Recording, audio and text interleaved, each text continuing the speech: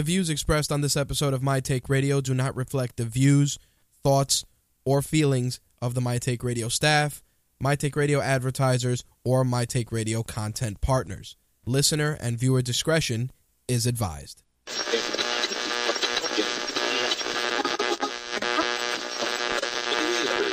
This coverage is live and uncensored, so if you have any small children present, you may want to have them leave the room.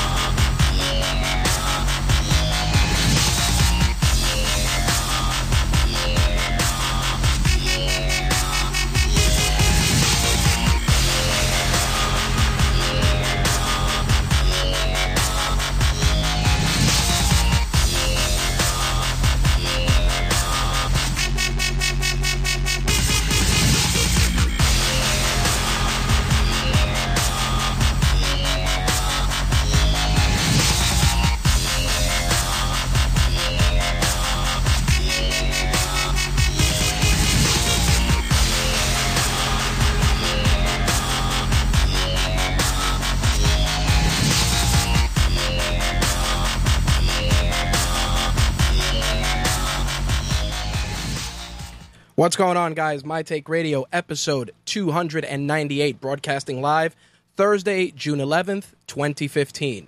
I'm your host, Rich, and our call-in number is 347-324-3541. Again, that call-in number 347-324-3541. If this is your first time tuning into My Take Radio is a variety show covering mixed martial arts, professional wrestling, gaming, and entertainment. Live episodes air every Wednesday and Thursday. Wednesday nights, we do MMA and wrestling from 11 p.m. Eastern, usually till about 1 a.m., usually roughly 90 minutes. Thursdays, we focus on gaming and entertainment. As always, language can be a little strong, so listener and viewer discretion is advised.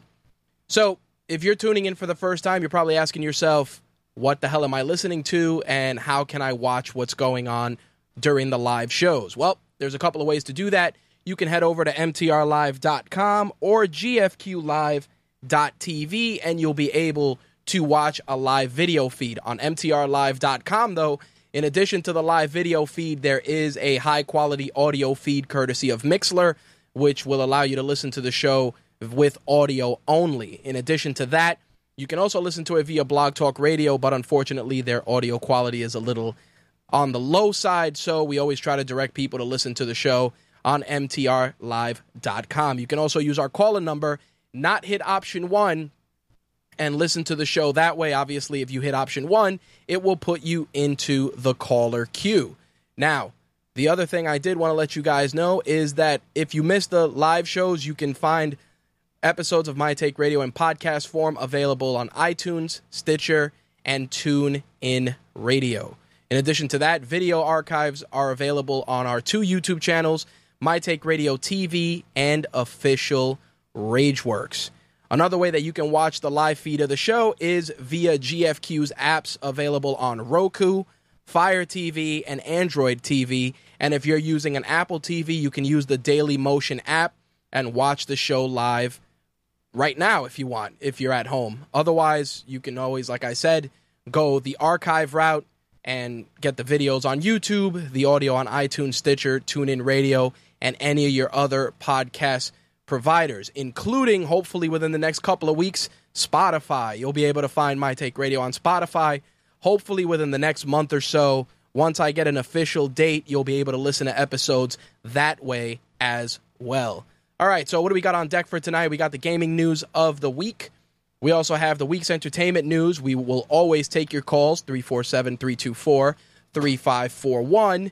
Plus, we got our question of the week, which we actually pose to members of the Rageworks group, which, by the way, for those of you that have been asking, the Rageworks group currently is in beta.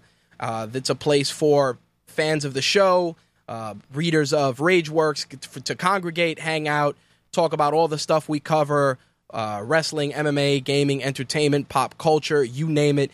You can interact with all your fellow readers and listeners there. Right now, we are currently in beta testing. We got a good amount of people in there engaging in conversation, really just exchanging great ideas, having really good, insightful, thoughtful conversations about some of the stuff that we cover. And our goal is possibly for our 300th episode to open up the RageWorks group to everyone. Right now, I believe we have 50 or 51 members thus far that have been testing the group. Everybody seems to enjoy it. Everything that we post in there is getting viewed and commented on, which is great. And our intention is to open that up to the general public, hopefully when episode 300 airs, which, by the way, I want to give you guys our broadcast schedule for the month of June, just because there's going to be a couple of changes. First and foremost, next week there will only be one show on the 17th, which is going to be our MMA and Wrestling edition. We will, of course, be talking about the fallout from Money in the Bank. Plus, we'll be talking about Cain Velasquez versus Fabricio Verdum and that UFC card. There will be no show Thursday because we will be covering a PepCom event. And, you know, our coverage of that event, of course, you can follow on social media, just showcasing some of the great electronics and gadgets that are heading our way in the near future. In addition to that, the week of June 22nd, there will be no show that week. A couple of reasons, obviously. First being Consumer Electronics Week will be that week, and we'll be covering that. Plus, yours truly celebrates a birthday that week, and I need a little bit of a break. But nonetheless, episode 300 of My Take Radio will be July 1st, just in time for My Take Radio's anniversary. And it's fitting that we air right before the July 4th weekend. No idea what we're going to do yet, but we're trying to find a way to do something memorable and awesome, just like we did for 200. Hopefully, we'll have something just as cool planned for episode 300. All right, so before we get into this week's show, there's a couple of things I wanted to talk about, and I guess it's a monologue of the week. And, you know, a lot of you guys I know have reached out saying you missed the monologues and me just ranting about random things. But things have been quiet. Things have been running smoothly. So, obviously, there was no necessity for that. But this week, things have changed quite a bit. And the reason I want to go into this stuff is because I want to get a little insight about some of this. And it does tie into gaming and entertainment. And that is that, of course, in June starts con season.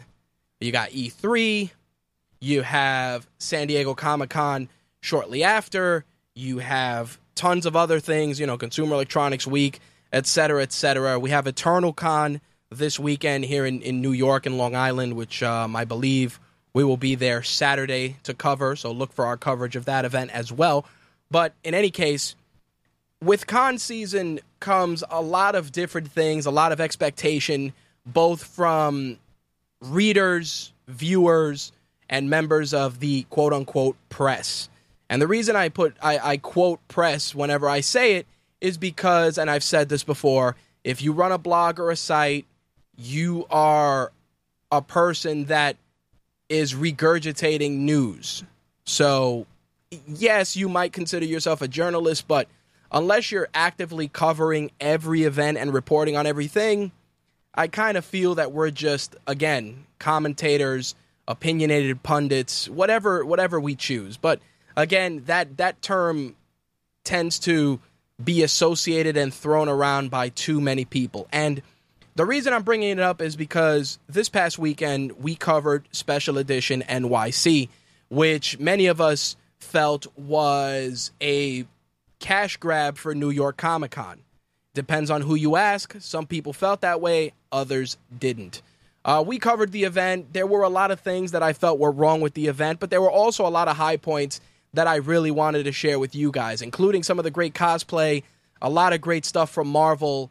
But aside from that, it was interesting to see that Special Edition on their Facebook page asked people what they thought of the event, and people were very vocal about some of the things they didn't like, the venue, the fact that there was only 2 bathrooms, the location, which was pretty much a phantom zone that required, a couple of blocks of walking to get to, et cetera, et cetera. And a lot of people were upset. And when you pay money for something, you are entitled to voice your opinion in a fair manner. And if you don't like something, you paid for it. So if you don't like it, hey, you could say, listen, I paid $20 and I was on a line that went 4 blocks, and I went in there and I wanted to buy New York Comic Con tickets, and I was on a line that was a line basically to another line to buy tickets, and my experience was X or Y or Z. As someone who paid for an event, you are entitled to that opinion because you are a paying consumer. For those of you that covered the event like we did, which was as a member of the media, as a member of the press, and in turn paid nothing, your opinions, while valid, should be kept to yourself. Because, yes, there was one bathroom. Yes, you had to get on a long-ass line. Yes, the venue was essentially in the Phantom Zone. But you got to go there for free. So, a lot of people, they'll say stuff like that, and they'll be like, yeah, you know, this and this and this and this and this and this. I didn't like this. And it's like, listen, you got to go to the event for free. There were 2 days of coverage. You either tried to make the most of it or you didn't. But there's no necessity if you went there for free to shit on the event because they extended you the courtesy and believed in your quote-unquote brand to let you go there. So it was one of those things that seeing it unfold on social media was just incredibly disheartening, especially because, like I said, they don't have to let us go. You could have your rinky-dink site, your decent site, your blog that you threw together 3 weeks ago, and if you were credentialed to go, then you go. And you cover the shit, good, bad, or otherwise, and you go about your business. In an era of content where 1,900 people out there, hundreds upon hundreds, I use 1,900 as a random number, but hundreds of thousands of people have blogs, websites, microblogs, whatever the case may be. It is a battle to get your content seen, heard, watched, etc. And because of that, you essentially come off like a bitch. I hate to say it, but it's true. It's like, hey, you went there for free. It didn't cost you nothing. The only thing it cost you was time. If you got there and you didn't feel that the event was worth your time, you turn around and you leave. But then don't sit there trying to leverage it for content. You don't put shit out, and these people know who they are. You guys don't put shit out about the event. You got to go for free, but you bitch and complain that there was one bathroom. It's like, take the tampon out. Take the tampon out and go about your business. Oh no, one bathroom. Perish the thought. If you're a guy, find a quiet corner and pee in a water bottle and go about your business. If you're a girl, well, that's a different story. But there's no necessity to sit here and complain about something that you essentially got to go to for free. Which leads me to E3, which is next week. Myself and my colleagues from Royal Flush Magazine will be trying to get content out, as well as the rest of our RageWorks team, for E3. Obviously, scheduling and a ton of other real-world issues. We're not going to be on location for E3, but at the end of the day, all you guys care about are the news. Whether it's from someone who's there or from someone who's not there, you care about the content and how it's delivered. And with that said, one of the big news stories this week, and I didn't want to put it in the gaming segment because, again, it's part of the monologue, was the decision by Ubisoft to not allow Kotaku to cover their event at E3. Now, this story circulated the rounds, and countless people jumped on the bandwagon to pretty much put the boots to Kotaku, kicking them while they're down, because they felt that Kotaku didn't deserve to be there. And with that, I got to tell those people that Kotaku is a big site, legitimately established. You either love it, you hate it, or you don't read it. If you don't agree with the shit, you don't agree. If you agree with the shit, great. But the fact is that Kotaku is a legitimate established site, much like Polygon, The Verge, Gizmodo, TechCrunch, and countless other sites. And for you to jump on the bandwagon to kick them while they're down because Ubisoft said they couldn't cover their events, instead of complaining about it, these sites should jump on board and try to become the next Kotaku and focus on giving original, entertaining, and unique coverage. Don't just kick the site while it's down. Don't be that guy. Be part of the solution, not part of the problem. Instead of saying, yay, Kotaku didn't get credentialed, you should say, fuck, I got credentialed. Let me go out there and crush it. But that's not what we do. You know? Everybody goes and they just kick them while they're down, but you're not doing anything to set yourself apart from Kotaku or from The Verge. And everybody says, yeah, well, Kotaku puts out clickbait articles. Let me explain something to you. And most of you guys understand this, but there are a couple of people that don't. Sometimes you got to put out clickbait and fluff piece articles because you need the traffic either to get to an event or because you need advertising. You need advertising dollars. Anybody that complains about pop-ups and doesn't run a business has no fucking idea what it costs to run a business. Yes, you got your little pop-up blocker, yeah, whatever. But now that I'm running a business, I understand that you need people to click that shit because you need it to pay the bills. And yes, person falls down the stairs. You won't believe what they found. Yes, it's a clickbait article and it sucks because you clicked it and you read it. But that's what they expect. That's what's expected. And for people to jump on board and complain about Kotaku, especially the people that call themselves quote-unquote journalists, you guys know who you are, the fact remains that there's no necessity to do that. Set yourselves apart, be part of the problem be part of the solution instead of being part of the problem.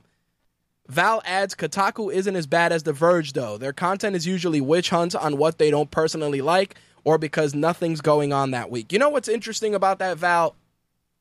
The Verge, I'm glad you brought them up because people complain about The Verge and, The Verge shouldn't be allowed to cover events. The Verge has a bankroll deeper than probably 5 people's salaries or more, depending on who they work for. These are the facts. Yes, there's good and there's bad in every website. You either read it or you don't.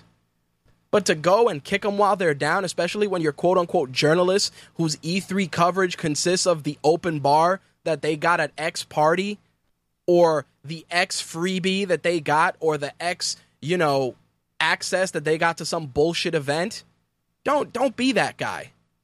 Cover your shit. That's it. Cover your shit and don't complain about the most obvious things, the elephant in the room. Yes, Kotaku, The Verge, IGN, all these sites, they're not the greatest, and even if they are, they're the greatest to a select few. But if you're a quote-unquote journalist or somebody who's trying to get noticed, spend less time bitching and more time doing. That's it. Less time complaining, less time finding something wrong with the system, and find ways to disrupt it. That's it. Find ways to disrupt the system. You know how we disrupt the system? We put out stuff, and yeah, some of our stuff is good, some of our stuff is bad, some of it is, oh shit, did we really want to publish that? But guess what? In an era of being seen, sometimes that one shitty article that I may think is shitty that I wrote, somebody else may enjoy for some godforsaken reason. It's part of the struggle, and it's part of the game. And, for you guys that read our stuff and watch our videos and support our content, I am grateful for all of you. For our team that is involved, that tirelessly tries to get stuff out there and make it original and make it unique, I am grateful for them as well. But the fact is that if you are getting free access to all these events, stop complaining about every little thing that's wrong and start doing something that makes you noticed, that makes you better. Simple as that. That's exactly how it goes down. Like I said, Special Edition NYC, we covered it. There were a decent amount of things that I felt could have been better with the event, but I found the high points. And the high points for me were the incredible artist alley, some of the great people that I got to meet that run other sites and provide content. And above all, I got to meet DMC from Run DMC. I took a photo with him. I got to get a great art print from Transformers artist Dan Canna. Again, there were great things. Yes, did it suck that you had to be on a line to take a leak? Yeah, it sucked, but again, not the worst thing in the world. Did it suck that the panels were too close to each other and one panel oversaturated the audio of the other panel? Absolutely, but you know what? That's not for me to complain about. That's for Marvel and the vendors to complain about. to the organizers of the event. Nobody wants to read a blog post full of complaining and bitching. On the contrary, they want to see what was cool about the event. It's like EternalCon. EternalCon is this Saturday and Sunday at the Cradle of Aviation in Garden City, Long Island. And the thing about that event is they had no media applications. None whatsoever. I bought a ticket, my wife bought a ticket, and a buddy of mine bought a ticket, and we're going to go and check it out as fans. But that doesn't mean that I'm not going to take a camera and try and get some work done, because that's what I like to do. And who knows, maybe the coverage of that event may spur somebody who lives locally to decide to attend maybe that Sunday or maybe next year. You know?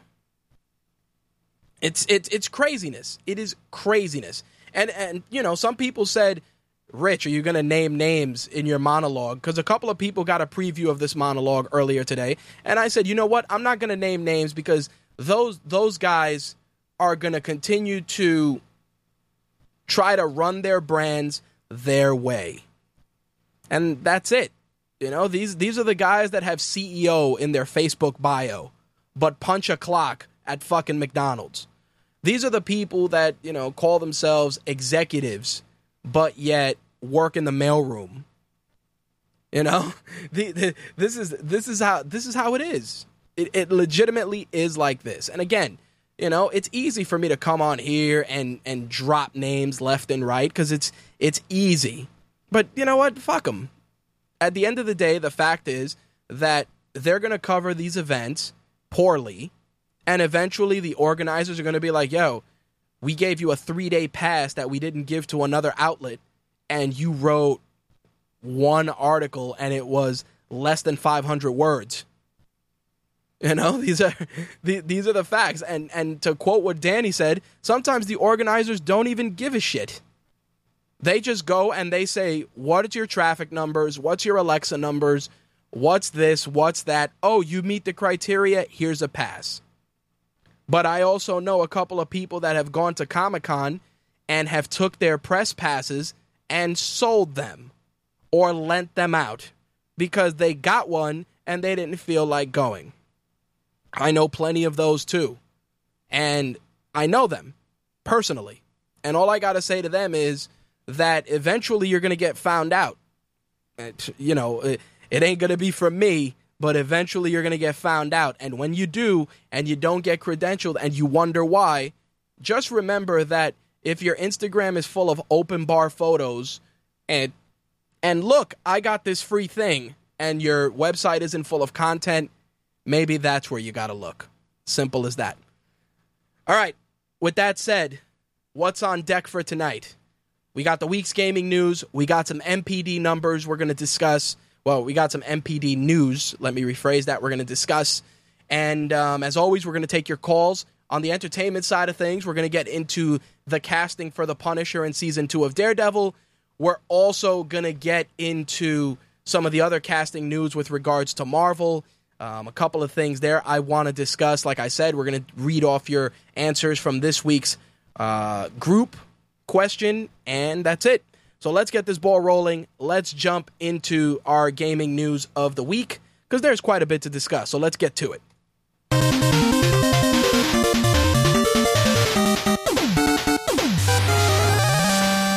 All right, so first and foremost, I do want to talk about the big elephant in the room, and that is Uncharted.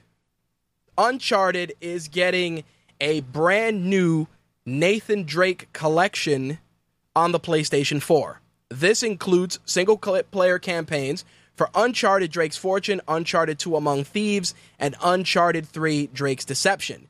It is scheduled for release October 9th, and those who buy the set will get exclusive access to the multiplayer beta of Uncharted 4 A Thief's End, which is the final game in the series. Now, I want to talk about that because and Slick and I have gone into this in great detail. You know, the double dipping, the incessant double dipping. Uncharted is one. The alleged Gears of War collection is another. Darksiders 2 is another. Even though I love Darksiders, you know, there's a lot of it going on. And again, as I've said before, while I'm sure some people may have missed out on the occasional Uncharted game, is there really a necessity to re-release those games if people still own a PlayStation 3? Let's take it a step further. Is there a necessity to re-release those games when people are already waiting for Uncharted 4? Now, obviously, the easy solution is, hey, we're going to release this game because we're going to give you access to the fourth game. And that's great. You know, that's fine. It's a decent perk. But other than graphical improvements, there's no necessity for you to jump out of character to pick up this game. Now, I know a handful of people have said, hey, man, I'm going to pick up that Nathan Drake game because I've been waiting for it to be released on a collection because I never felt like buying it on PlayStation 3. And I understand that. I genuinely know at least 10 people that have said, you know, I skipped the first game, I didn't get around to playing the second game, or maybe I just played the third game because somebody lent it to me, and they're like, hey, I'm going to pick up this collection because I want to enjoy the game from start to finish. Okay, that's fine. But again, it's really an unnecessary thing. On the contrary, you could have done one better and maybe sold a collector's edition of Uncharted 4, and that collector's edition could have given you access to the first 3 games. I'm serious. Why not just sell the newest game and say, hey, if you buy, the $70 bundle, you'll get Uncharted 1 through 3 as digital downloads for free. Okay, but it's just crazy. It's crazy that they're putting this out. Everybody jumped on board, copy paste race. Oh my God, Uncharted is being remastered. It's bullshit. It's complete and utter bullshit. And again, the double dipping, triple dipping trend is going to continue. I've received at least 6 press releases this week of different stuff that's being re-released. Resident Evil 0 getting remastered. Uncharted remastered. Like I talked about 2 weeks ago during our last show, Dishonored, the complete edition, a complete edition of Gears of War, the Halo Master Chief Collection, Devil May Cry remastered, Devil May Cry 3, as a matter of fact, remastered. Why? And this is the kind of stuff I'm talking about. People see this and they get upset. But the worst part is that the people that get upset will get suckered in by one thing. Like, I guarantee you, all the people that shit on Uncharted are probably going to pick up the remastered edition because of the beta access to Uncharted 4. Because, again, that's the worm on the hook.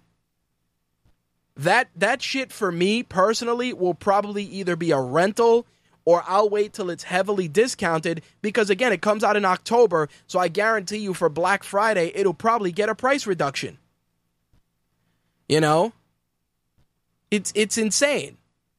It really is. And on top of that, we don't know what the MSRP is for the game. We'd like to think that it'll be $40, but you never know. They may pull the trigger and go the full 60.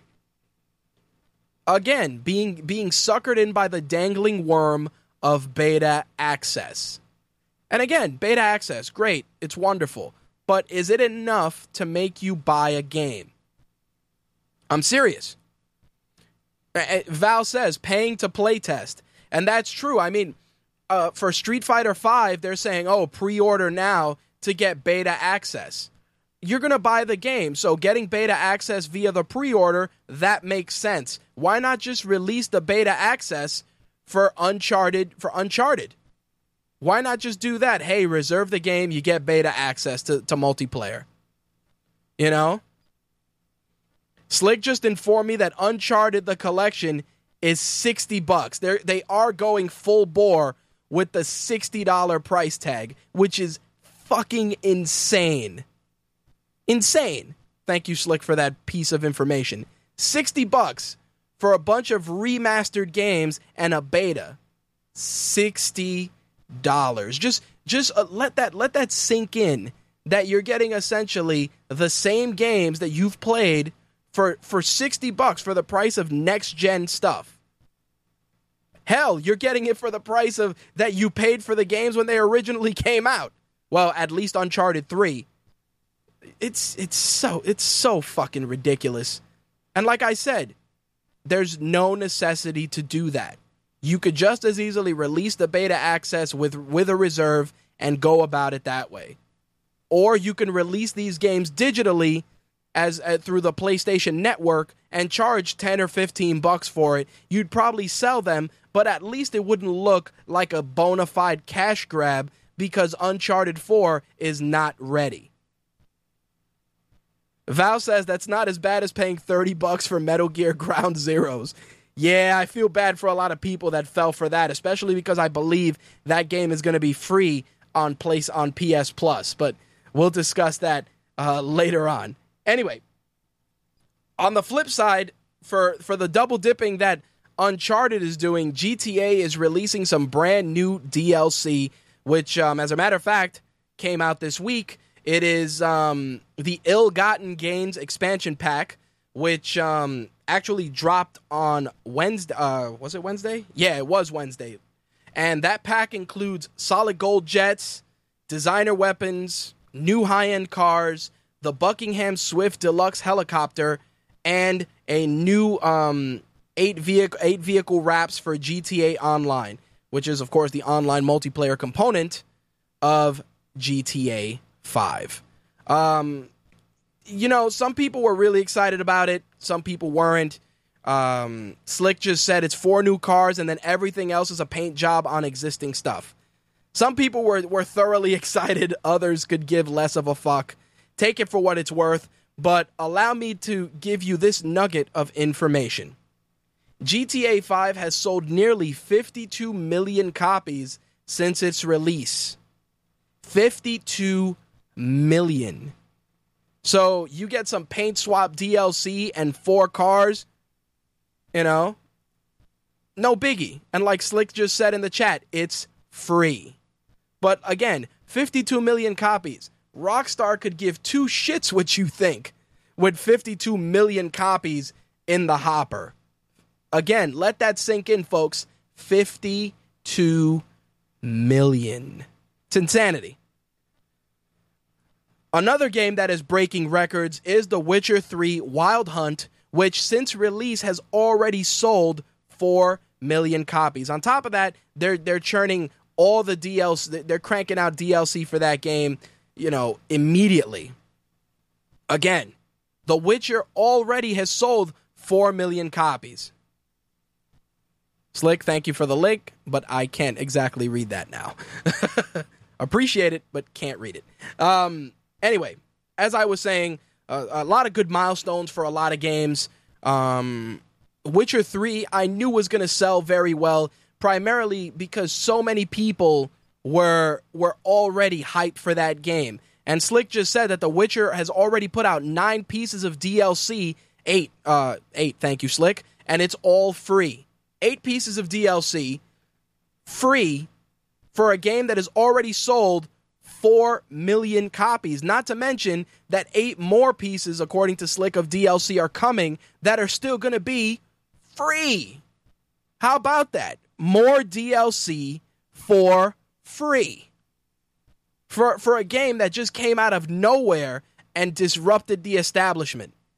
Again, good move by the people at CD Projekt Red with The Witcher. I'm glad that the game has been so well received. And again, all the DLC they're putting out, just a testament to companies genuinely giving a shit about their audiences. Of course, with E3 around the corner, many of us are chomping at the bit for system price drops, either because we want extra systems for our homes or because we are waiting for that particular system that's been on our radar to drop. Well, if you're in line for an Xbox One, there's a couple of things that you may want to know. The Xbox One 500 gig version has dropped permanently to $349. In addition to that, Microsoft has announced a brand new 1 terabyte version of the console, which is, of course, scheduled to be released next week. And that console is, again, going to come with 1 terabyte of storage and the brand new Xbox One wireless controller, which will have the 3.5 millimeter stereo headset jack. In addition, for a limited time only, if you do pick up the new console, you will get the Halo Master Chief Collection. So there you have it. Last but not least, Microsoft also put out a brand new Xbox wireless adapter for Windows, which will be releasing this fall, which is going to allow you to use your wireless controller on Windows 10 PCs, laptops, and tablets. You plug the adapter into the USB port, you bind the adapter to your controller, and boom, you are ready to rock and roll. You can buy the adapter as a standalone piece for $24.99, or you can pick it up bundled with the Xbox One wireless controller for $79.95. Again, the Xbox One 1TB version begins shipping to retailers on June 16th. So if you've been on the fence about an Xbox One or you want to pick one up, the $349 bundle gives you the 500 gigs of storage, but you can opt for the 1TB bundle, get the free Halo Master Chief Collection, free, and the brand new controller with the 3.5mm port. Again, those of you that have been on the lookout for a console price drop, you may want to go that route. Or if you are in the market for a brand new Xbox One, wait till next week and get the 1TB version, and at least you get a free game and a new controller. One game that I know a lot of people have been talking about and looking forward to seeing, and I'm looking forward to Danny's coverage of on E3 about it, is Star Wars Battlefront, which releases for PlayStation 4, Xbox One, and PC on November 17th. Even though we haven't seen much of the game, minus some buzz things here and there, the fact remains that they do have some awesome stuff on the horizon, including a deluxe edition of the game for $69.99, which is going to include some additional in-game items, including Han Solo's DL-44 blaster, an ion grenade, ion torpedo, and the ion shock emote, plus the exclusive victory emote as well. Of course, E3 will showcase Star Wars Battlefront gameplay, but until then, definitely mark on your calendars November 17th when it drops for PlayStation 4, Xbox One, and PC. All right. So we've talked about milestones this month for The Witcher. We've talked about milestones for GTA. How about a little Nintendo love, shall we?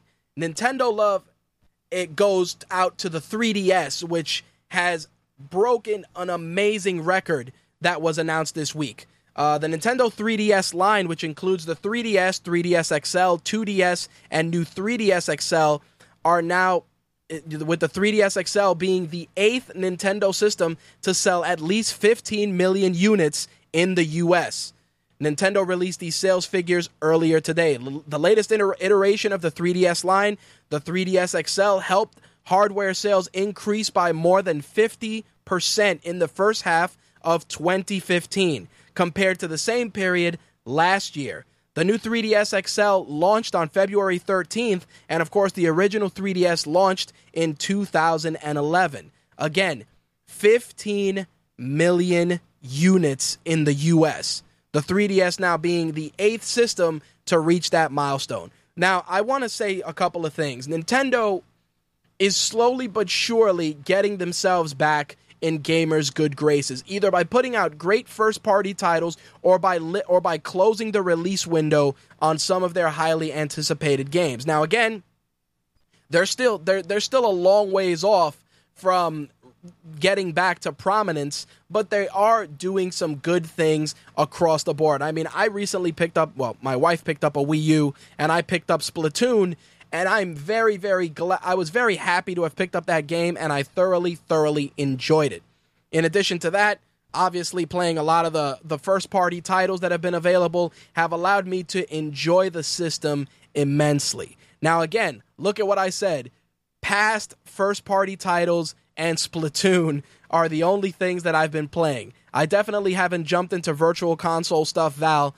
There has been some stuff that's been put out, but nothing that has jumped on my radar that I should buy. Plus, I've been playing a lot of Splatoon. It's a very, very, very, very enjoyable game.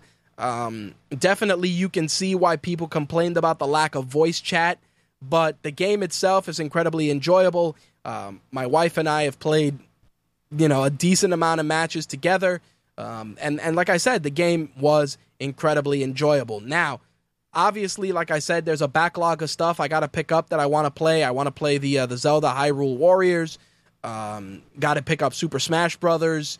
But, we've been playing Mario. We've been playing Mario Kart. And, of course, lots of Splatoon. But, again, Nintendo still has a long way to go. But it's nice to see them actually in the news for something positive instead of, as Val puts it, breaking promises.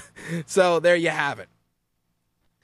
On the flip side, we got some NPD numbers. Well, not NPD numbers, but NPD's top 10 games for the month of May. So we'll start from the bottom and work our way up. At the bottom of the list, Super Smash Brothers. After that, MLB 15 The Show. After that, we got FIFA 15, NBA 2K 15, Call of Duty Advanced Warfare, Splatoon made the list. Props to Nintendo. Minecraft still kicking ass. Still kicking ass. That's all I gotta say. GTA 5, Mortal Kombat X came in the number 2 slot, and the number 1 selling game for the month of May. No shocker there, considering that I mentioned them earlier, The Witcher 3 Wild Hunt. On the system side of things, Sony was not having being number 2 this month, even though last month Microsoft did secure the number 1 slot for most consoles sold. It should come as no surprise that PlayStation is the number 1 selling console once again for the month of May. Now, a couple of things that came out this week with regards to the PlayStation 4, which I do want to mention. For those of you that have picked up Ultra Street Fighter 4 on the PlayStation 4, there are new patches heading your way that will fix some of the issues you guys have been experiencing with the game.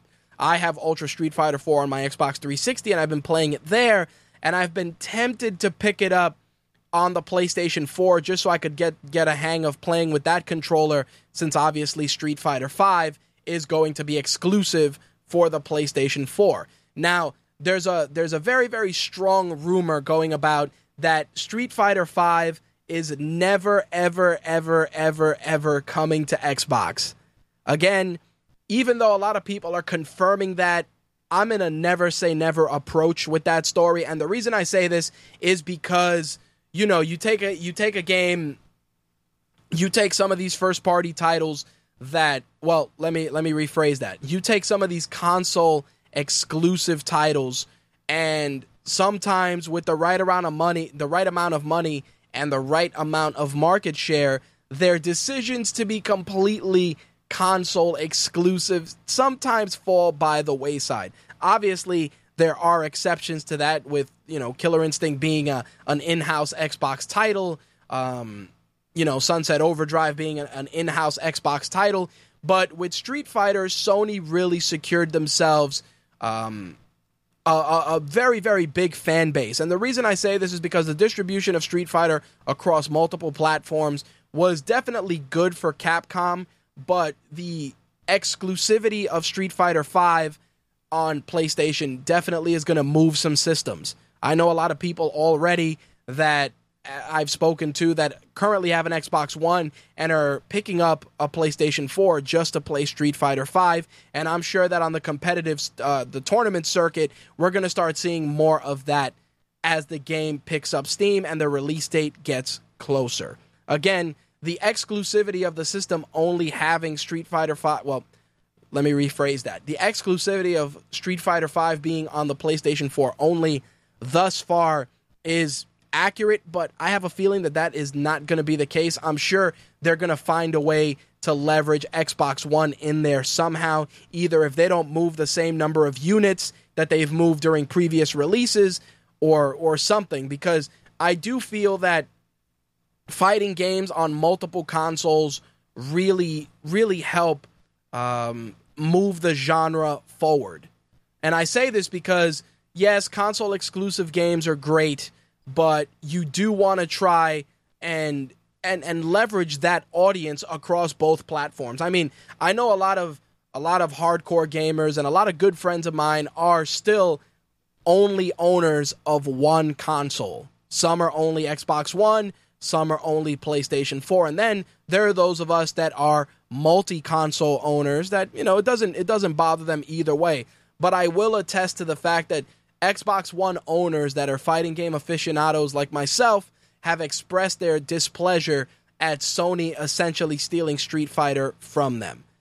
If that remains, if that remains the standard going forward, we'll see what the deal is. But as of right now, sad to say that Street Fighter V is going to be home on the PlayStation 4 for the foreseeable future. Now, before we wrap things up and jump into the entertainment news of the week, I did want to say that a lot of people have asked if we're going to do Brawling for Boobies in October, and even though October is a long ways off, things have changed quite a bit with us doing streaming and other things. We may give it a shot. I'm going to talk to a couple of partners in terms, and not partners like X website and Y website that say they're going to partner with us and are completely full of shit. But I mean real companies that want to try and do something cool. I'm not talking about, blah, blah, blah.com who wants to be an affiliate and does jack and shit. But I'm talking about legitimate brands that are interested in being part of this event. And I've put some feelers out there. Some people have expressed interest. And if it picks up steam and it looks like something we can do, then of course I will let you guys know. But we have not fully buried Brawling for Boobies for the time being.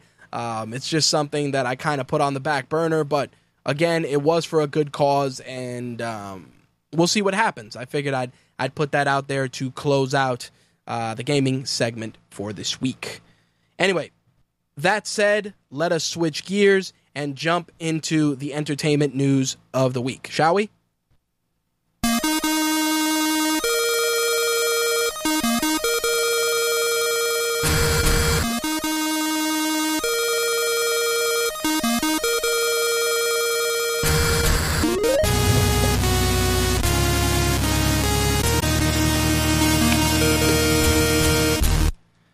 Okay, so the big news that everybody was really, really upset about was the rumor that pretty much picked up steam rather quickly that Dwayne Johnson was going to tackle the remake of Big Trouble in Little China with The Rock playing Jack Burton, a role, of course, made famous by Kurt Russell.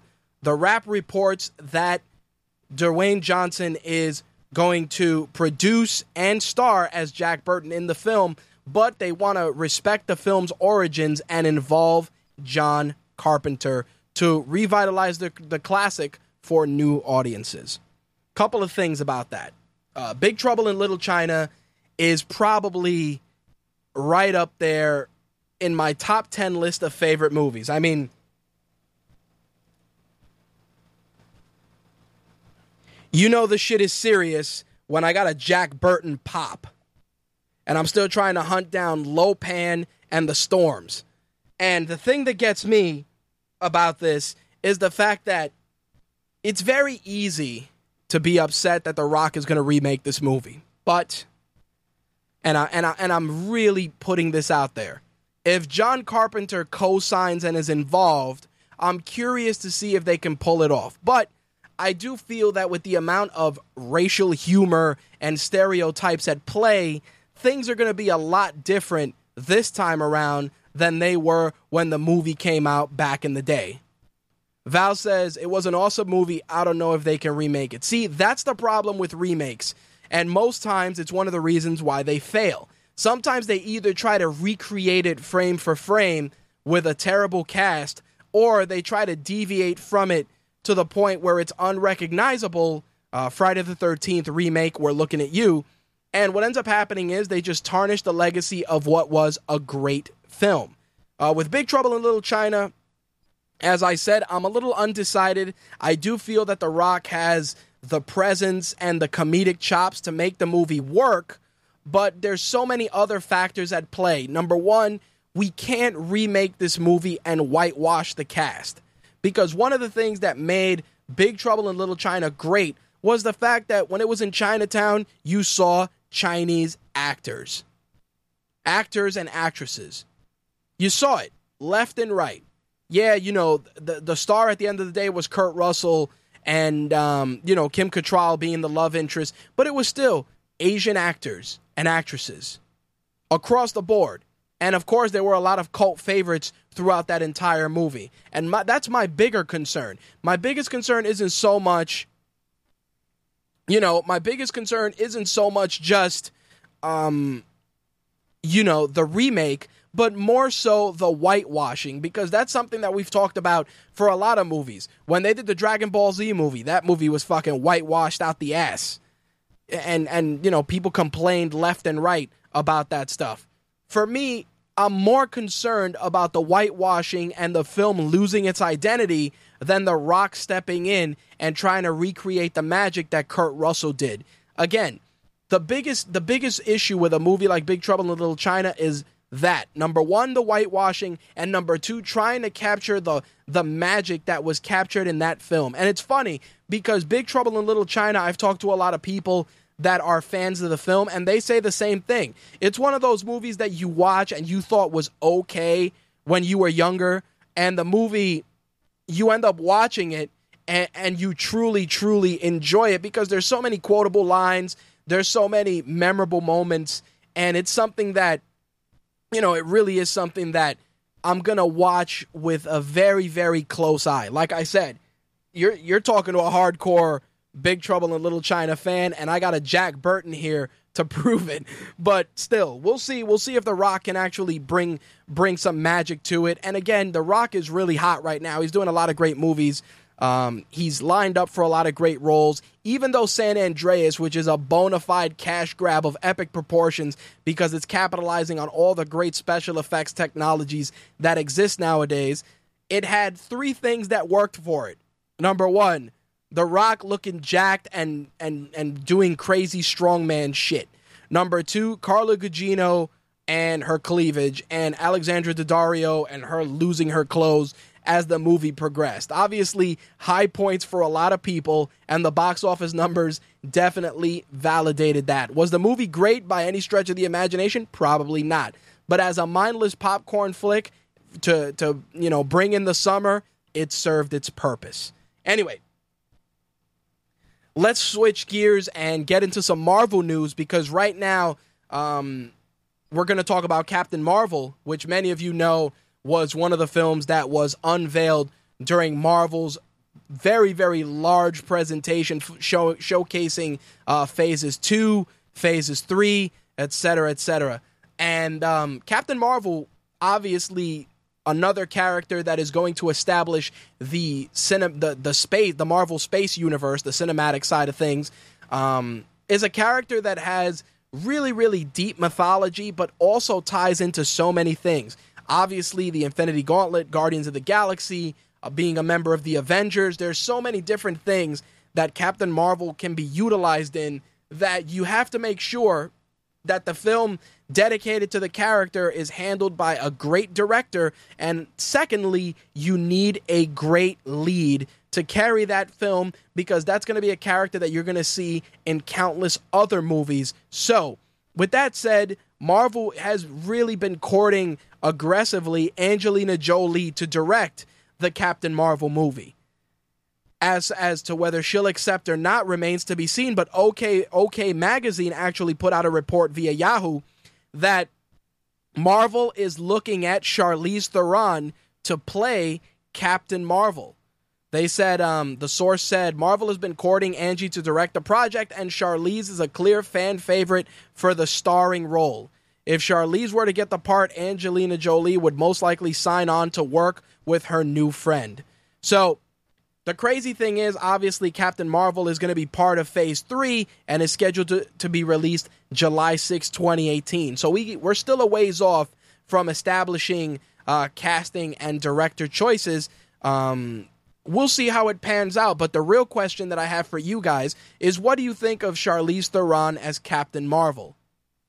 I mean, I always felt that Katie Sackhoff definitely looked the part, but Charlize Theron, after the work she did in Mad Max Fury Road, I could see her pulling off Captain Marvel. I mean, she knows how to get in great shape for a role.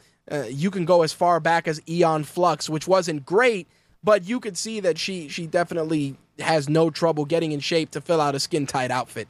I mean, jokes can be made, and I'm not saying it to be, sexist or anything, but I'm saying it because you need an actress that can not only get into the role, but look like an authority figure. And Charlize Theron, definitely, she has the tools for it. Me, personally, I'm a fan of her work. I would have thought Katie Sackhoff, number one, because she's not as recognized, and number two, because you can leverage her for a lengthy contract because, she's not as big of an actress as Charlize Theron, who's an actress that is in high demand, especially after her turn in Mad Max. Val says, Charlize, awesome choice. Angelina Jolie gonna suck it up. He also adds, Katie Sackhoff is awesome, but she's kind of typecast. And Dark Helmet concludes with, Charlize is awesome. I'm fine with it. So we'll see what happens. Once we get some official confirmations, both for director and lead actress, I will definitely share those news with you guys. All right, so I got a bit of what the fuck entertainment news for this week. And it's been a while since I've found something so insane and so over the top that it needed to be shared. Now, this particular bit of news goes back to something that was big during the 2000s and to a degree even the 90s, the early 2000s and the 90s, and it is a kids show. Now, you're probably asking yourself, what kids show would make it into what the fuck entertainment news this week? You wouldn't even believe it if I told you, but it is Teletubbies. If you guys remember, Teletubbies were 4 creepy little aliens that had televisions in their stomach, that had a little baby in the sun, and the purple one carried a purse. Just madness. I'm not gonna lie, my sisters watched Teletubbies religiously, and I remember buying many Teletubbies in my childhood. But here's the crazy part. Nickelodeon has picked up TV rights and on-demand rights for an upcoming Teletubbies reboot for its Nick Jr. channel. In addition to that, they've also acquired the 365 classic Teletubbies episodes from the original series for Noggin. Teletubbies 2 or Two Tubbies will premiere sometime in 2016. I kid you not. I thought we were really going out there with the return of the Powerpuff Girls, but this is definitely what the fuck worthy. A couple of things. Like I said, my sisters, they grew up watching a lot of this stuff. And if you have young siblings, you know that Nickelodeon used to play some crazy stuff. David the Gnome, Maya the Bee, Eureka's Castle, Clarissa Explains It All. What the hell was it? Are You Afraid of the Dark? Pete and Pete, Rugrats. They had some really, really funny and memorable programming. But the Teletubbies, which I remember used to be on PBS, was just completely insane. I remember I walked in, yep, you can't do that on television. I remember that. That's an awesome one, Lucha Lee. Appreciate you bringing that up. It was crazy because I remember when I was younger, my mom would put on PBS and they'd give this show, and it would be like Tinky Winky, Lala, Poe, and then you just see this purple one walk out with a purse. And I'm like, okay, that's a little fucking odd. But on top of the fact that you had an infant whose head was in the sun, it was crazy because the baby reminded me of the baby that Vigo wanted to possess in Ghostbusters 2. But that's another story. But it's crazy that, they're going to dig in the crates and put this back out there. Now, I'm curious to see if it will gain the same amount of traction that those other series got. Because, again, back then, Eureka's Castle, Maya the Bee, just all that Nickelodeon programming used to just be everywhere. Like when Rugrats came out, Rugrats was everywhere. Me personally, I was more of a Ren and Stimpy fan. Loved watching Ren and Stimpy, Rocko's Modern Life. Rocko's Modern Life was definitely my crack, but not as much as Ren and Stimpy. It was just one of those things. No, sir, I don't like it. I don't like it at all. Absolutely. Powdered Toast Man, fucking Log. Stimpy, you idiot, you worm. You know, I used to love that. When Stimpy would show his like booger collection under his table, or the one of my favorite Ren and Stimpy episode probably has to be Space Madness, with Ren just losing his fucking mind and eating a bar of soap. This soap is so delicious, so wonderful, so exciting. You know, shit like that was just so over the top. And of course, during those years, you'd watch stuff and it was so insane. Obviously, you show shit like that now and kids will be scarred for life. But Powdered Toast Man, when he saved the Pope and he told the Pope to grab onto my bulbous butt cheeks, Your Royal Eminence. It was Powdered Toast Man flying backwards with the Pope hanging onto his ass. Think about this. Powdered Toast Man flying backwards with the Pontiff, the head of the Catholic Church, hanging onto his ass. It is the craziest fucking shit. And if you put that on television now, you'll get religious groups, super religious people are offended. It was ridiculous. It was ridiculous. And then, of course, Nickelodeon had their plethora of game shows. They had Guts, Double Dare, which was one of my favorites that they put on Nickelodeon after being on Channel 5. And it was always good because Double Dare was physical challenge. And, you know, you have the guy sticking his hand up the giant nose with the fucking booger. Oh, it was great. Or trying to find something in a pile of pancakes that had random slime on it. Oh, Double Dare was my shit. Double Dare, Global Guts Challenge, with the fucking aggro crag. What the hell was the other one? Legends of the Hidden Temple with the giant talking head that looked like Cain Velasquez. You guys know what I'm talking about, right? Just really, really old school shit. And of course, I can go down memory lane with this stuff, but Teletubbies, holy shit. If I never in a million years would have thought of a show that was going to get remade, it would be that. Slick also throws out Where in the World is Carmen Sandiego, which again, fantastic. With the guys with the intro, they were do-do-be-do-wop, and they'd open that shit up and they would kill it, and you had Lynn Thigpen, Gumshoes. I remember when I was in junior high, they were doing a taping for it, and I tried my hardest to get on that show. Tried so hard because I wanted to see if I could catch Carmen Sandiego. Plus, they used to make us play the game in Computer Lab, which was crazy. It was either Oregon Trail or Where in the World is Carmen Sandiego. Oh, yeah, dude. I remember I was like, Ma, they're going to do Carmen Sandiego, and I'm going to be on it, and blah, blah, blah. And my mother was like, bring your ass home. What's wrong with you? Watch that shit on TV. And I was like, but Ma, I could be on the show. It was insanity at its best. But there was so many great shows. And again, you know, we could talk about all of these great ones, but man, oh man, Teletubbies getting a reboot is just horrifying. Mark Summers had the best hair. I got to tell you, I think Mark Summers bathed in a bathtub of virgin's blood because he was doing food on shows on the Food Network a couple of years back, and he still didn't age.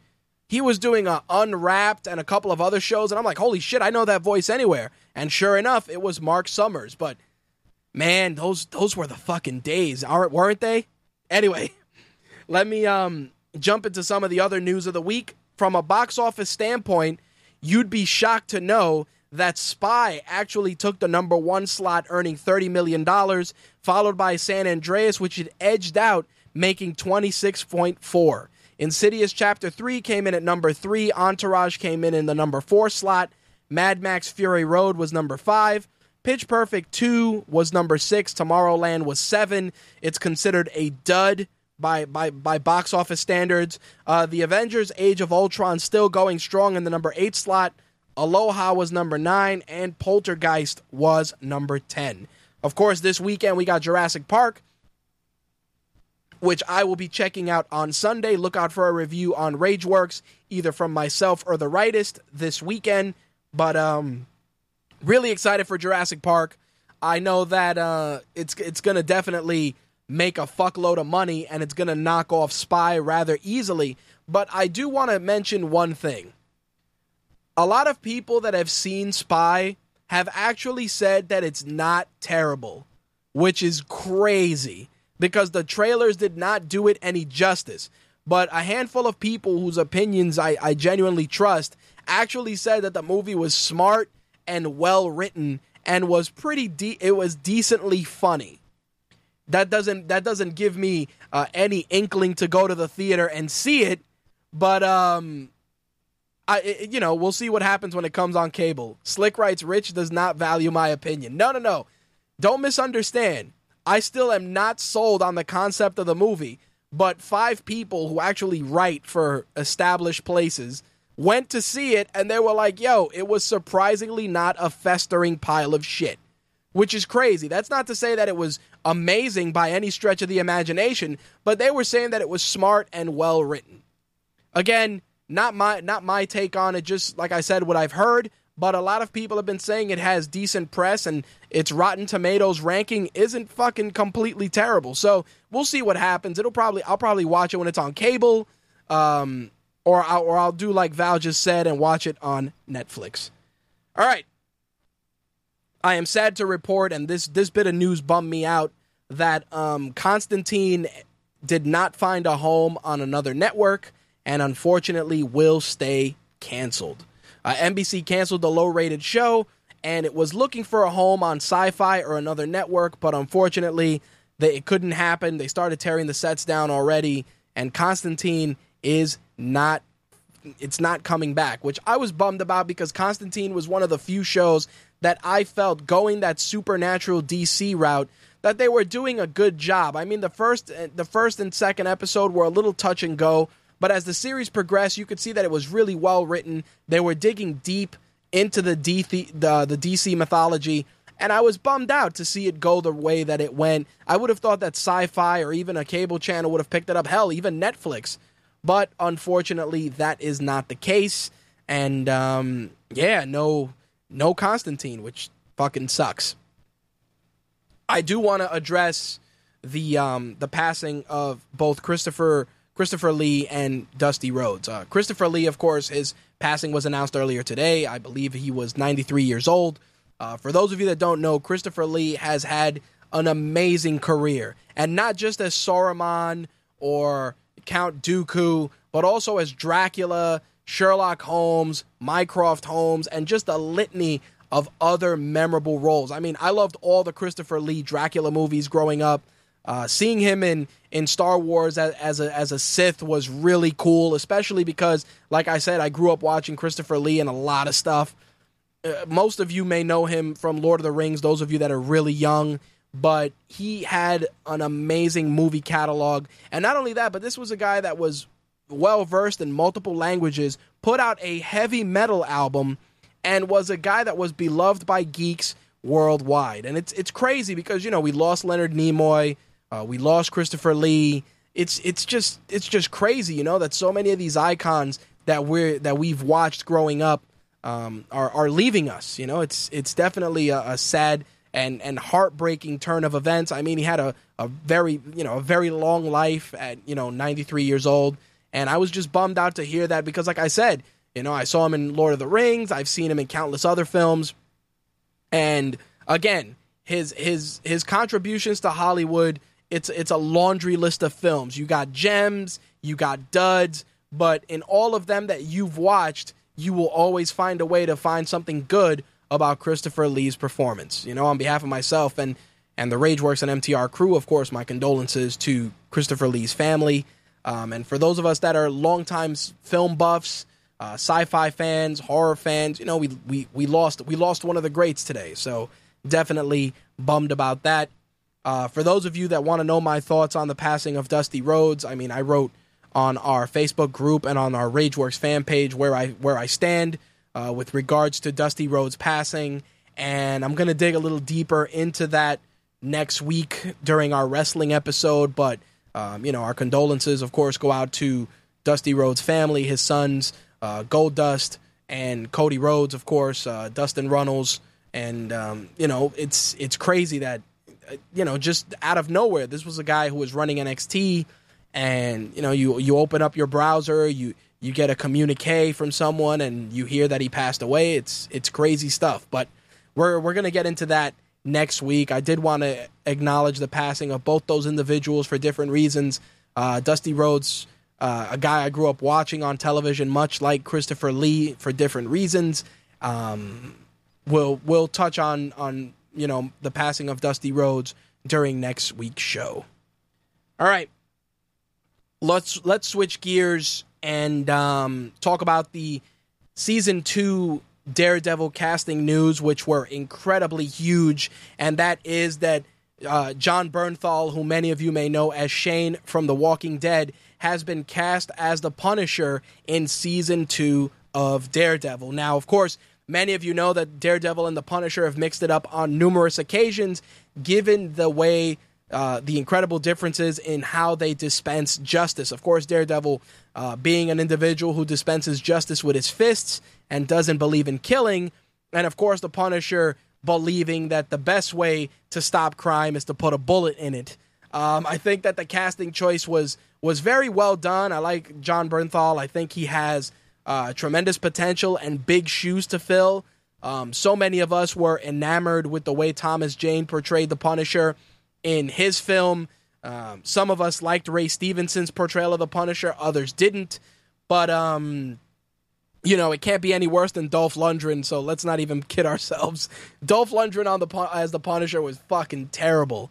For as insane as that movie was, his work as the Punisher was god-awful.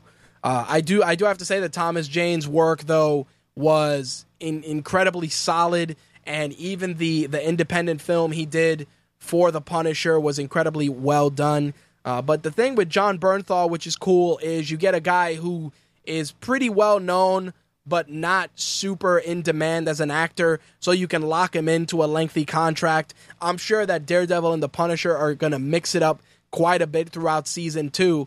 But the best part, and a lot of people haven't really noticed this, is that by establishing Daredevil, the Punisher, in the same cinematic universe as Spider-Man and the Avengers and everything else, it opens up a wealth of possibilities. Like, you can have the Punisher show up in a Spider-Man film. It can happen, which is fantastic. Just, as a comic fan, as a fan of what Marvel's been doing, I definitely am looking forward to that. And it's funny because if you guys remember a couple of months back, I said that Netflix is a great proving ground to do those darker characters like the Punisher and Ghost Rider and Blade. And look at that, Daredevil as well. It could be a home for the Marvel Knights, for the street level heroes. And people would really enjoy it. I mean, the production value is less, and there's less of an exposure of being hurt at the box office. I think using the Punisher in this capacity and maybe even spinning it off into his own show, you can do a lot with it for a lot less money. So I'm very, very excited to see Jon Bernthal joining Daredevil and for the Punisher to make his way into this current landscape of the Marvel Universe. Slick says, I'm dying to see... I'm assuming you're referring to Deadpool. You know what the problem is? I'd love to see Deadpool involved in that capacity, but fucking Fox, dude. Fox has that shit on lock. Unless, obviously, Marvel makes a play and tosses some money out there. But it's true. I'd love to see just Deadpool showing up in all these movies just fucking with everybody. I would love to see it. But unfortunately, Fox holds all the cards. I mean, Marvel's going out of their way to make it harder and harder for Fox to want to keep those characters, but if the X-Men movies keep making money and Deadpool makes a shitload of money at the box office, we're going to be in for a long haul, unless, of course, they agree to split, the use of the characters between the films. That, my friends, remains to be seen, but it's true. I'd love to see that, dude. I agree with you. All right, so Fantastic Four, we all know, is hitting theaters in August. But you want to know something crazy? It appears that Fox is looking to pull the original Fantastic Four films from all digital platforms, including iTunes and Amazon. The Hollywood Reporter actually touched on this earlier this week, saying that Fox pulled the films so that they don't distract from the promotion of the rebooted franchise, who is seeking to establish a different tone than the previous releases. The source went on to say that Fox was concerned that the older films may cause confusion in the marketplace and suggested that the films may return to the platforms after the reboot is out in theaters. So, if you've been looking forward to seeing those two original Fantastic Four films, you can find them on DVD via Netflix, or you can buy them on Blu-ray or DVD. Otherwise, you won't be able to see them on any digital platform until the new rebooted Fantastic Four hits theaters August 7th.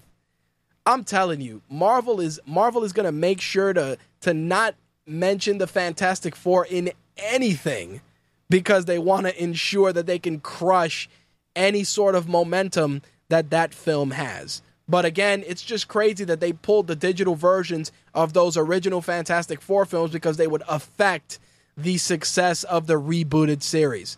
Again, we I'm taking a wait and see approach on this. I mean, it could be decent or it could be really shitty, but all I know is that Marvel wants nothing to do with it. It's as simple as that. In some sequel news, looks like Bad Boys 3 is definitely going to get a green light, and Variety is reporting that Joe Carnahan is in talks to not only write, but also direct the sequel. Of course, Sony is pushing to fast-track Bad Boys 3 as Will Smith's next project after he wraps up with Suicide Squad, and of course, Martin Lawrence is targeted to return as well. For those of you that don't know, Bad Boys originally came out in 1995 and grossed $65 million. Bad Boys 2 went on to make $273 million worldwide in 2003. Of course, both of those films were directed by Michael Bay, who many people expected to return for the third film. Unfortunately, he is working on the Benghazi drama 13 Hours, plus Transformers 5 after that. All signs are pointing to Joe Carnahan taking over for the directing duties, including doing a rewrite of David Guggenheim's script for the film. With regards to a release date, we have nothing yet, but as soon as I get something, I will let you guys know. Slick adds, Marvel is still kind of helping the Fantastic Four movie because Ultimate Reed Richards is running roughshod all over Secret Wars. Yeah, but that's because that's something that's not... Yeah, I mean, they're using Reed Richards, and I get where you're coming from, Slick, but they're definitely not promoting the Fantastic Four as a group. Yeah, you could talk about Reed Richards or Human Torch or The Thing as individual characters, but the references to Fantastic Four are fucking few and far. Anyway, in other sequel news, and this shouldn't even come as a shock, Pitch Perfect is getting a third installment. Of course, if you listened earlier to the show and heard the box office totals, you know that Pitch Perfect 2 made a decent amount of money, and it looks like they are going to move forward with Pitch Perfect 3. Of course, this second film already earned over $160 million domestically. Kay Cannon, the writer of the first two films, is in talks to return for the next installment. As of right now, it's unknown if Elizabeth Banks will return or if Anna Kendrick or Rebel Wilson will return to the series, but Haley Steinfeld does have a sequel option in her contract, so we may see her in the third film. Listen, I'm not gonna complain about these films because it's something I'm never gonna watch, but they do have an audience and $160 million box office haul for a movie that practically cost nothing to make. I mean, you know, the first film cost $29 million, which, you know, made nothing.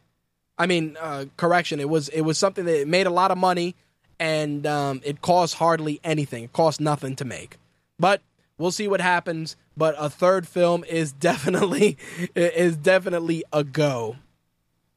In some other sequel news, well, quasi-sequel, aka reboot news, the big news involves the Ghostbuster reboot, which of course is going to be done with an all-female cast. The big news this week that everybody had a good laugh about was the fact that Chris Hemsworth was going to be joining the film, and he is going to be playing the receptionist. So in other words, Janine Melnitz, who was the receptionist in the Ghostbusters films, in the Ghostbusters movies, and had a crush on Egon, is now essentially being played by Chris Hemsworth, who may end up having a crush on one of the Ghostbusters. We'll see if that does pan out, but yes, Chris Hemsworth is a receptionist for the Ghostbusters reboot, which hits theaters July 22nd, 2016. The next bit of news, and I'm glad Dark Helmet brought it up, is that Ron Perlman is actively pushing to do a third Hellboy film to close out the series.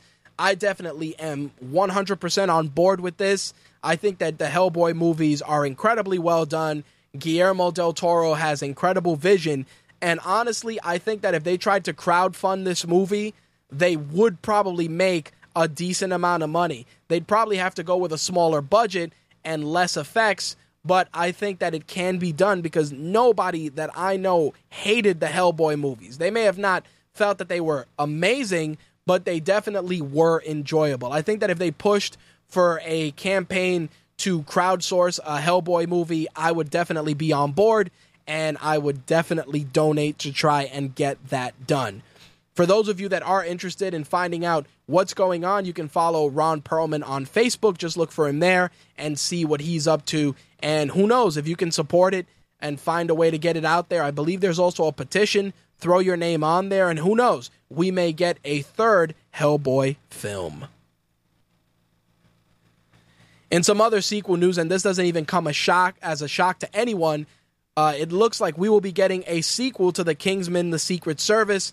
Matthew Vaughn confirmed in an interview with Yahoo Movies that he is already working on the follow-up to the incredibly underrated but immensely enjoyable Kingsman: Secret Service, which I actually picked up on Blu-ray today. In terms of it staying true to the comics, there definitely were some liberties taken, but it was an incredibly enjoyable comic book film. And for a film that's not, a Marvel movie or a DC movie, it was incredibly well done, solid casting, and just tremendous special effects. If you haven't seen it, it's out on Blu-ray and also on DVD. Give it a shot. Check it out. Look for the comics. They're incredibly well written, and I am personally looking forward to a follow-up to a film that was surprisingly better than I had hoped. Dark Helmet adds, Hellboy 2 ended with such a cliffhanger that there needs to be a part 3. I agree 110%, my friend. All right, we got some other Marvel casting news. Of course, Chiwetel Ejiofor was announced as playing Baron Mordo in the upcoming Doctor Strange movie opposite Benedict Cumberbatch. Of course, many of us, when we heard about the casting, were awaiting the litany of complaints because Baron Mordo was going to be portrayed by an African-American actor. Doesn't bother me, and the reason I'll tell you is because Baron Mordo is such an obscure, not very well-known character that who gives a shit? I'll be honest. When you look at Doctor Strange and his rogues gallery, the only memorable guy on that list is Dormammu, who is essentially a guy whose head is on fire and really doesn't look like anything. So, Baron Mordo is recognizable and is a guy that is part of Doctor Strange's rogues gallery, but nobody gives a shit. The main person that everybody talks about when it comes to Doctor Strange is Dormammu. Period. But yeah, there were a couple of people, really? That's what they're going to do? Who cares? It's the same shit with... Shuma Gorath, but again, Shuma Gorath is a purple alien with one fucking eye. Nobody gives a shit what he looks like. As long as he's an alien with one eye and a fuckload of tentacles, doesn't mean anything. I'm talking about, recognizable guys that everybody talks about. Dormammu is the guy that everyone talks about the most. Yes, Shuma Gorath was in a fucking game, and he is one of Doctor Strange's villains. But if anybody talks about somebody from Doctor Strange's rogues gallery, it's going to be old matchhead Dormammu himself. Nobody gives a fuck about a one-eyed octopus with fucking color problems. Nobody gives a shit.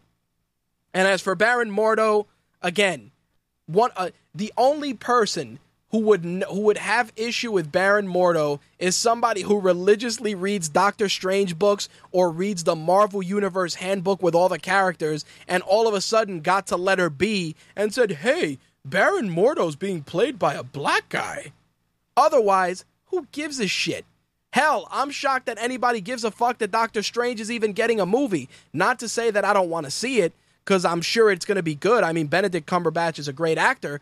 But, again, much like the Ant-Man movie, it's something that wasn't on my radar unless somebody put it there. I'm serious. Like, Doctor Strange, Ant-Man, you know, some of those more obscure characters that are essential in the Marvel Universe, they're on nobody's movie theater radar. They're only on people's radar now and mentioned in pop culture because Marvel made it that way. Nobody was running out there to buy Doctor Strange fucking comics. Nobody was. I'm serious. I used to read a handful of Doctor Strange books when they used to tie into big sagas, and they were okay. And I read them by force. Hell, when Doctor Strange was made part of the Illuminati in the Marvel Universe was the only time that Doctor Strange was anywhere near fucking important. Because otherwise, nobody gives a shit. You know when you call Doctor Strange when it's fucking vampires or shit that doesn't make sense? Who do you call? Oh yeah, call the guy with the big fucking cape on his costume. Yeah, that guy whose cape is just unnecessarily big for no damn reason. I kid, of course, but you know, this, I'm just going, you know, bringing it back to what I said before. Much like the casting of Heimdall, a character who is, you know, a one-off that that's on nobody's radar, who cares? Like, see, it's different, of course, because people are going to say, well, why do you have issue with the casting of Human Torch? The casting of Human Torch, you have to remember the Fantastic Four mythology is very mainstream. And unless they changed it in the books in some capacity, you could have made Ben Grimm, like I said, African American, and it wouldn't have been, you know, as jarring for anyone. Because again, you could take some liberties there. But going and just rewriting the mythology for the sake of wanting to do something different, I disagree with. It's like like people that said, oh, Nick Fury's African American in the Marvel movies. Yes. But that's because Nick Fury was established as African-American in the Ultimate Marvel Universe, and that Nick Fury was even introduced into 616 Marvel Universe as the son of white Nick Fury. So again, they found a way to bring all of that home. I wouldn't be shocked if in the quote-unquote new Marvel Universe, Baron Mordo ends up being black. Or, who knows, he's a new Baron Mordo, or the son of the old one. It doesn't, you know, stuff like that, again, obscure fucking characters. You could change obscure characters because they're on no one's radar. I'm 100% honest. Like, if you decided to include Sasquatch from Alpha Flight in a Wolverine movie, and he was played by a fat Asian man who transforms into a giant Sasquatch, no one would care. Because nobody gave a shit about Sasquatch, much less fucking Alpha Flight. I'm serious. You know what I remember about Alpha Flight? Vindicator, and the fact that one of the characters ended up being made homosexual, which was North Star. And I remember that was a huge thing when I worked in a comic store when that story broke, because that comic book sold everywhere, and everybody's like, oh shit, you know, that's a pretty big fucking deal. But other than that, nobody cares. Obscure tertiary secondary tertiary characters, nobody cares. Mainstream first party characters, that's a different slope. I'm serious. Different slope altogether. Lucha Lee writes, you better not talk smack about Puck, Rich. Puck from Alpha Flight was the man.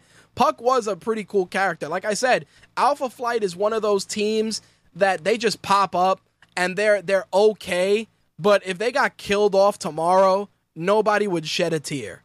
I'm sorry. Puck was cool. I liked Vindicator. I liked Wild Child, but nobody cared. Nobody cared about the Canadian Avengers. Take your maple-flavored cookies and get the fuck off my page. I'm serious. Nobody cared about Alpha Flight. Nobody. And they tried to make Alpha Flight cool. That shit didn't work. Didn't work at all. You know another character that they tried to make cool? Silver Sable. They tried to make her scantily clad and hot looking, and, you know, they had her show up in a dozen Spider-Man comics. You know who gave a fuck? Nobody. Lucha Lee says Wolverine was in Alpha Flight. That's how they got people to care about Alpha Flight, or at least tried to. Dude, they tried to make Alpha Flight cool with Wolverine, but that shit couldn't even help them. That shit could not even help them. Really couldn't, which is unfortunate. But it's true. It's like, if you go through the list of Marvel characters and you look at some of them, you're like, really? That guy? Like, here's a team, the New Warriors. I always thought that the New Warriors was an awesome team that never got utilized to their fullest. And the only time that they became incredibly relevant was when the New Warriors essentially were the catalyst for Civil War. They were an awesome comic book in the 90s, but no, it just didn't pick up any steam. Even though they had cool characters, you know, Night Thrasher and Speedball. They had great characters, but again, it just happens. People just don't give a shit. They don't. Or when they brought back the Sentry. The Sentry was an awesome character. He was bipolar and fucking crazy. But again, everybody was like, Superman ripoff. It happens. Not every character is a home run. Not every character needs a movie. But I'll be honest. If it's a third-party character that nobody gives a shit about and you want to change it a little bit, sure. But not the main guys. Not the main guys unless they get changed in the source material. Simple as that. Anyway. So, last bit of movie news to wrap things up is another bit of sequel news, and that is that the Sequelizer, that's actually a good title. The Equalizer is getting a sequel, and it's hitting theaters September 29th, 2017. I actually mentioned this a couple of weeks back that the sequel did get the green light, but we did not have a release date. Well, September 29th, 2017 is the day you gotta look for to watch The Equalizer, with Denzel Washington once again back in the starring role, which was great. I thought Denzel Washington killed it in the Equalizer film, so I'm curious to see if they can do just as good of a job with a sequel. Right now, Antoine Fuqua is going to be working with Denzel Washington in the remake of The Magnificent Seven, but again, The Equalizer 2 hits theaters September 29th, 2017. All right, so with that is everything we got for entertainment news this week. So let's wrap things up. You've just heard My Take Radio episode 298, which broadcasted live Thursday, June 11th, 2015. If you have any questions, concerns, or would like to be a guest on a future episode of My Take Radio, feel free to email me mtrhost@mytakeradio.com or rich@rageworks.net. As for archive versions of the show, you can find them on iTunes, Stitcher, and TuneIn Radio. Pretty soon you'll also find them on Spotify as well. Live episodes, again, air every Wednesday and Thursday at 11 p.m. Eastern, 8 p.m. Pacific. Wednesday nights, we focus on wrestling and MMA. Thursdays, we focus on gaming and entertainment. As for social media, you can follow us on Twitter, Facebook, Google+. You can look for RageWorks on Pinterest. You can also follow us on, Facebook. Let me rephrase that. Facebook, you can either follow the show at My Take Radio, look for it on Facebook, or you can become a fan of RageWorks, which gives you obviously access to the shows, plus all the other stuff we cover. Same thing with Twitter. You can follow My Take Radio, but the main news source will be Rage_Works on Twitter. Google+, same thing. Each brand has its own Google+ page. My Take Radio, look for that on Google+, or RageWorks as well. And of course, there you can always follow me on Instagram, RageWorks_Rich. And if you're a Periscope user, you can follow us under RageWorks as well. All right. With that said, let's wrap things up. I will see you guys next week. Thank you guys for tuning in, and thank you for your continued support. I will see you next Wednesday at 11 p.m. Eastern, 8 p.m. Pacific for our MMA and wrestling edition. Until then, on behalf of myself and the rest of the Rageworks MTR crew, I'll see you guys next week. Peace. That's all, folks.